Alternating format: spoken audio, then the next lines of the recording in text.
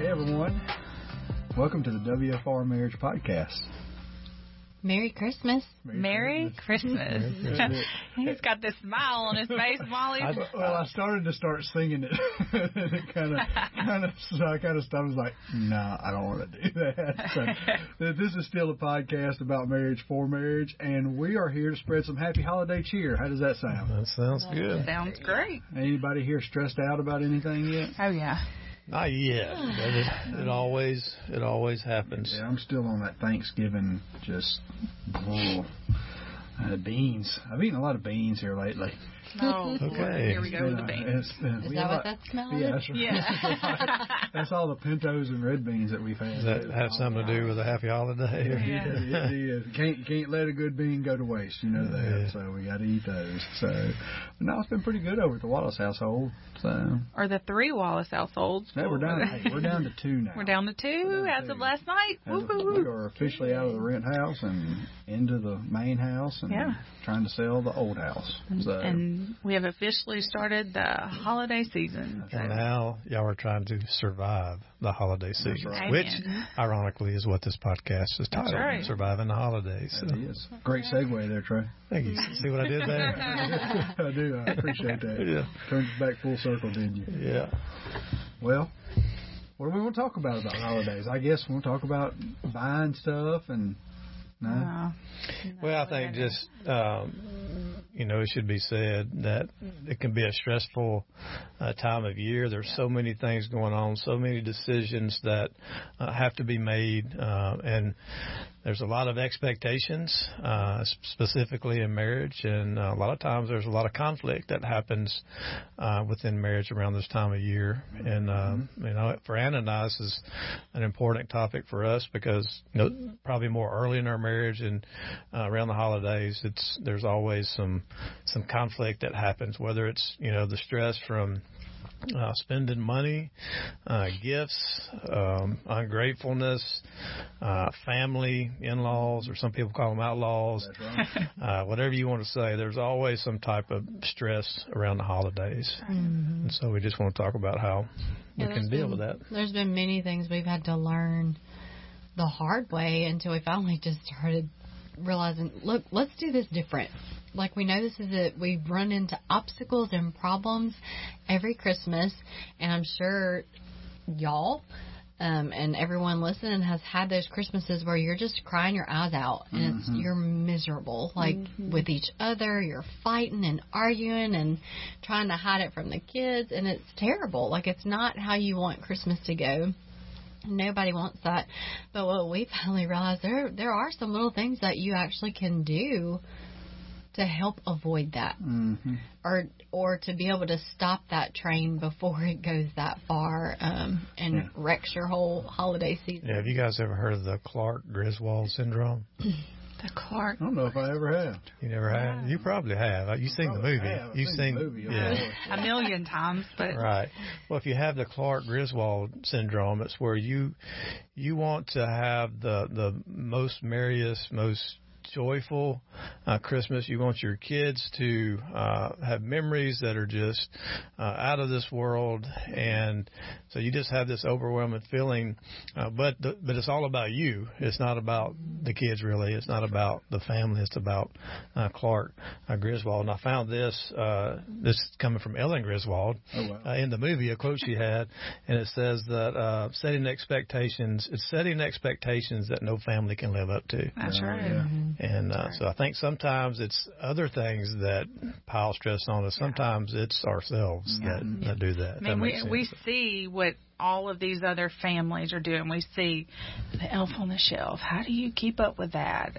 What's your kids getting for Christmas? What are y'all doing for Christmas? What are you doing special? Blah, blah, blah, blah, blah. What's your winter vacation going to look like? Yeah, I mean, it's so much. You're trying to keep up with the Joneses, per se. Well, and if you're looking at a snippet, when you look on Facebook, social media, what's the worst thing now? It used to be, okay, Pinterest is bad, but what's worse than Pinterest is TikTok. Because TikTok, the videos TikTok. and fast forward, they've taken the TikTok videos and posted them at other places. I don't have a TikTok, but I sure see TikToks all the time. Yeah. And they're like videos and fast forward. So it looks like it's so easy to do something that they're doing. It ain't that days and hours. And so when we look at that stuff, we think someone's really pulling all this off when no, they're not. Or they might pull off that one thing, but we try to pull off all the things that we've seen another family or another person do one of. Yeah, don't get me wrong. I enjoy the holidays. I love Christmas. Our family looks forward to Christmas every year. You know, it's a good thing. Christmas is a great time. But I also know, just from being in marriage ministry all these years, that it's also, come January, it's a good time for marriage counselors and divorce lawyers. They're busy all the way till spring, so it's just a stressful time. So we want to talk about what it looks like to get out in front of that and how we can handle that. That's being reactive, and then really proactive is the approach we want to take. And hopefully some of these tips we share with y'all will give you the ability to be a little bit more proactive. So what are some of the stressors that you guys can think of that come along with the holidays? I think one of the biggest ones is money. Yeah. You know, so many people realize that it is, you know, Christmas, and with Christmas comes gifts, and then they're looking at how are we going to do this, and then that causes stress upon stress upon stress, and so and some people they don't know how to balance that, and so they spend too much, and then it ends up causing marriage problems later on. You know, definitely. So that's definitely one. Just the busyness, all the events and Christmas parties and family gatherings. We don't normally gather with that many people that many times. That's right. Throughout the rest of the year. Like, you know, you'll have Thanksgiving, which that's when the holidays starts it all off. So you've seen these, you hadn't seen them in a while, maybe, you know, here and there, but when you've got everyone together, and then you're going to have a bunch of those kind of things. I know right now, our December, there's a Christmas something every single weekend. That's right. And sometimes some weekends more than one. Multiple ones. So you have to be prepared to realize you're going to get physically exhausted, emotionally, and so is your spouse. One of you, so Trey and I are a little different. He gets overstimulated by a lot of people a lot quicker than I do. So I've learned to read when he's like, all right, let's go. I'm ready to go. I just need to be ready to go. Even if I'm not quite ready. And just instead of pushing him to his limit, like we've been there long enough and it's good. It's never too early. And he also in reverse allows me the time I need, you know, to stay a little bit longer. So he'll push himself, but I don't have to push him to the limit on that. Yeah, another part of this, I think, is, you know, we all have to go to parents, grandparents on both sides and balancing that, and, you know, in-laws. And to be quite honest, we all have in our families different levels of toxicity. You know, and so there's that you have to go, and maybe there's some kind of indifference with a sibling or something, and so you kind of have to deal with that, and that causes stress, and sometimes you can go to your parents or grandparents and your spouse feels left out, and so those are different issues that we see a lot, and Anna and I've experienced some of those as well. I think we struggle a lot with just finding that one-on-one time, which is a struggle for us in general the other 11 months out of the year, and then you take this where we're going to be around a ton of people all the time, and we have to be exceptionally attentive to make sure that she and I sit down and get to talk a little bit, you know, and don't just go to fall asleep, rush to bed and fall asleep. That's what's been happening. We're exhausted. We got to set that time and take it apart and just sit down and communicate. Our 10-year-old, he keeps saying something to me. He said, Mama, I can't wait to just walk into our house and our Christmas, it's going to be lights everywhere and the candles lit and we just get to sit there and just be with each other. And I was like, that's out of the mouth of a 10-year-old. Right. Imagine, if that was our whole family thought like that. That's right. You guys had a lot going on even before the holiday seasons hit. So this is part of life. That's what Colton said the other day. He's like, Mom, you're like 3 weeks behind schedule on our Christmas decorations. But my job is Christmas. Basically, right. that's what I do. And so it's kind of like for an accountant or CPA tax season for them, that's what this time of year is for me. It is go time, and it is crazy. So I've decorated tons of Christmas trees and put out Christmas decorations. Been doing it since September. But none of it's my own. Yeah. Right. You'll get there this weekend, Anna. It'll happen. See, take a step back. right. It'll happen.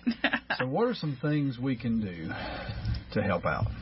What's some tips that we've picked up over the last few years of doing it wrong? Yeah, I think one is, you just heard of all of us mention different things, is to keep it simple. Mm-hmm. I know in our marriage and family, there's been times when we felt overwhelmed with all the things that we piled on ourselves, and there's been times when, Anna's really, like she said, she does this for a living now, primarily, but she can be sometimes.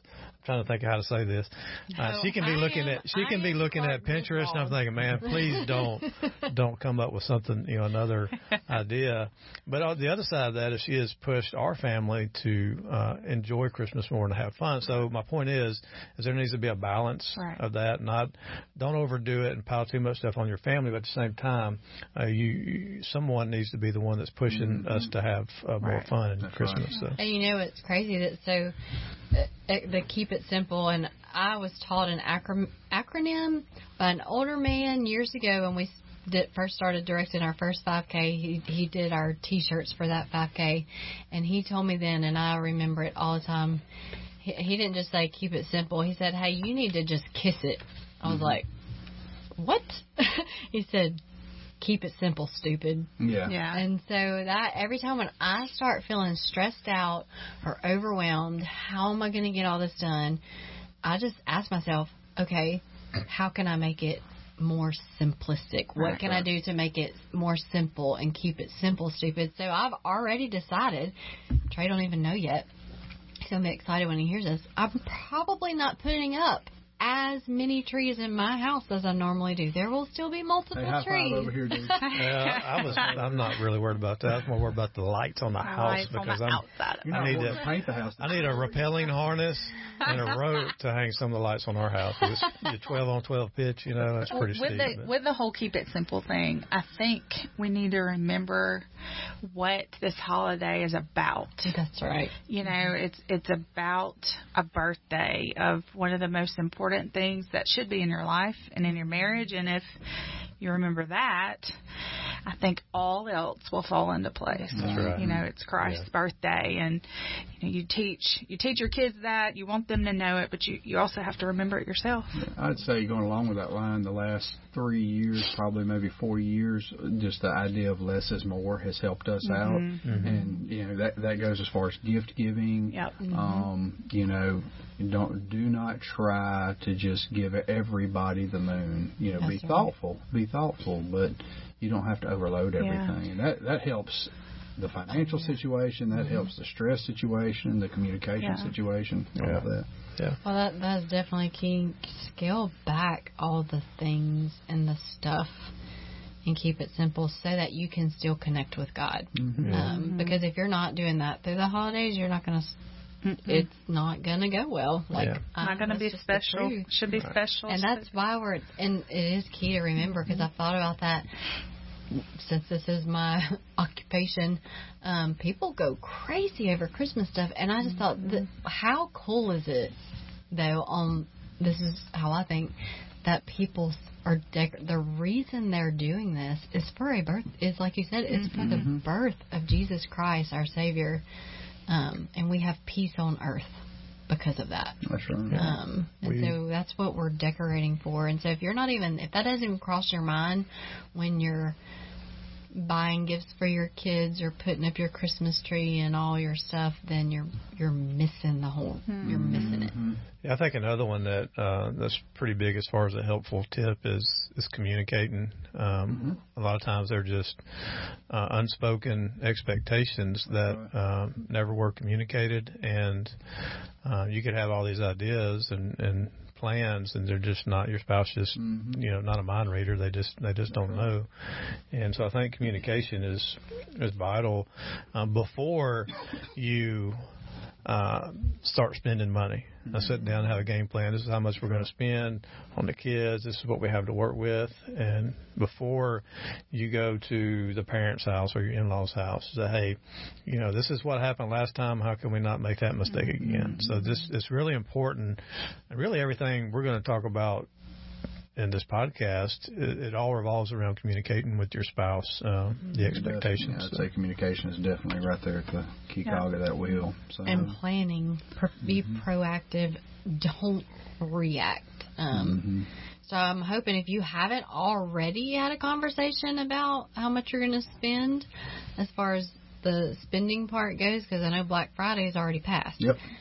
That gets people in trouble. So, tip for next year: if you first of all, do it. If you haven't done it yet, do it. And then the pro tip for next year: do it way before Thanksgiving or right after Christmas this year. Go ahead and make a plan to save. That's right. For next year, and then discuss how much are we going to spend on each person, and then stick with your plan. That's right. I'd also encourage the guys out there. This holiday season always coincides with really another very important season, and that would be hunting season. For those of you that don't know, whether you chase deer, or ducks, or squirrels, or whatever your thing is. And one thing that we implemented a few years ago was, you just go. Well, I'll say a few years, probably been 6, 7, 8 years now. We go Black Friday shopping together, and until COVID, we went all night long. We left Thursday night and shopped all night long.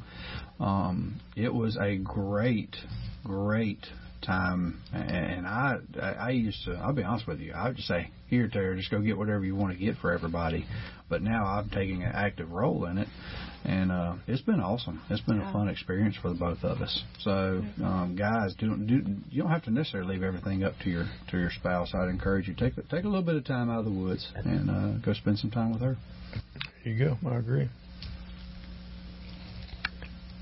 So I think the other thing, I'm going to fill in the gap, I guess. We mentioned communicating about the money, the financial side of it, and how to pay for Christmas. But you also need to communicate about extended family, because generally there's traveling that's involved. And sometimes, and this really hadn't happened in our marriage, but I've seen it in others, where one or the other spouse feels like the black sheep of the family because they go, they don't feel included.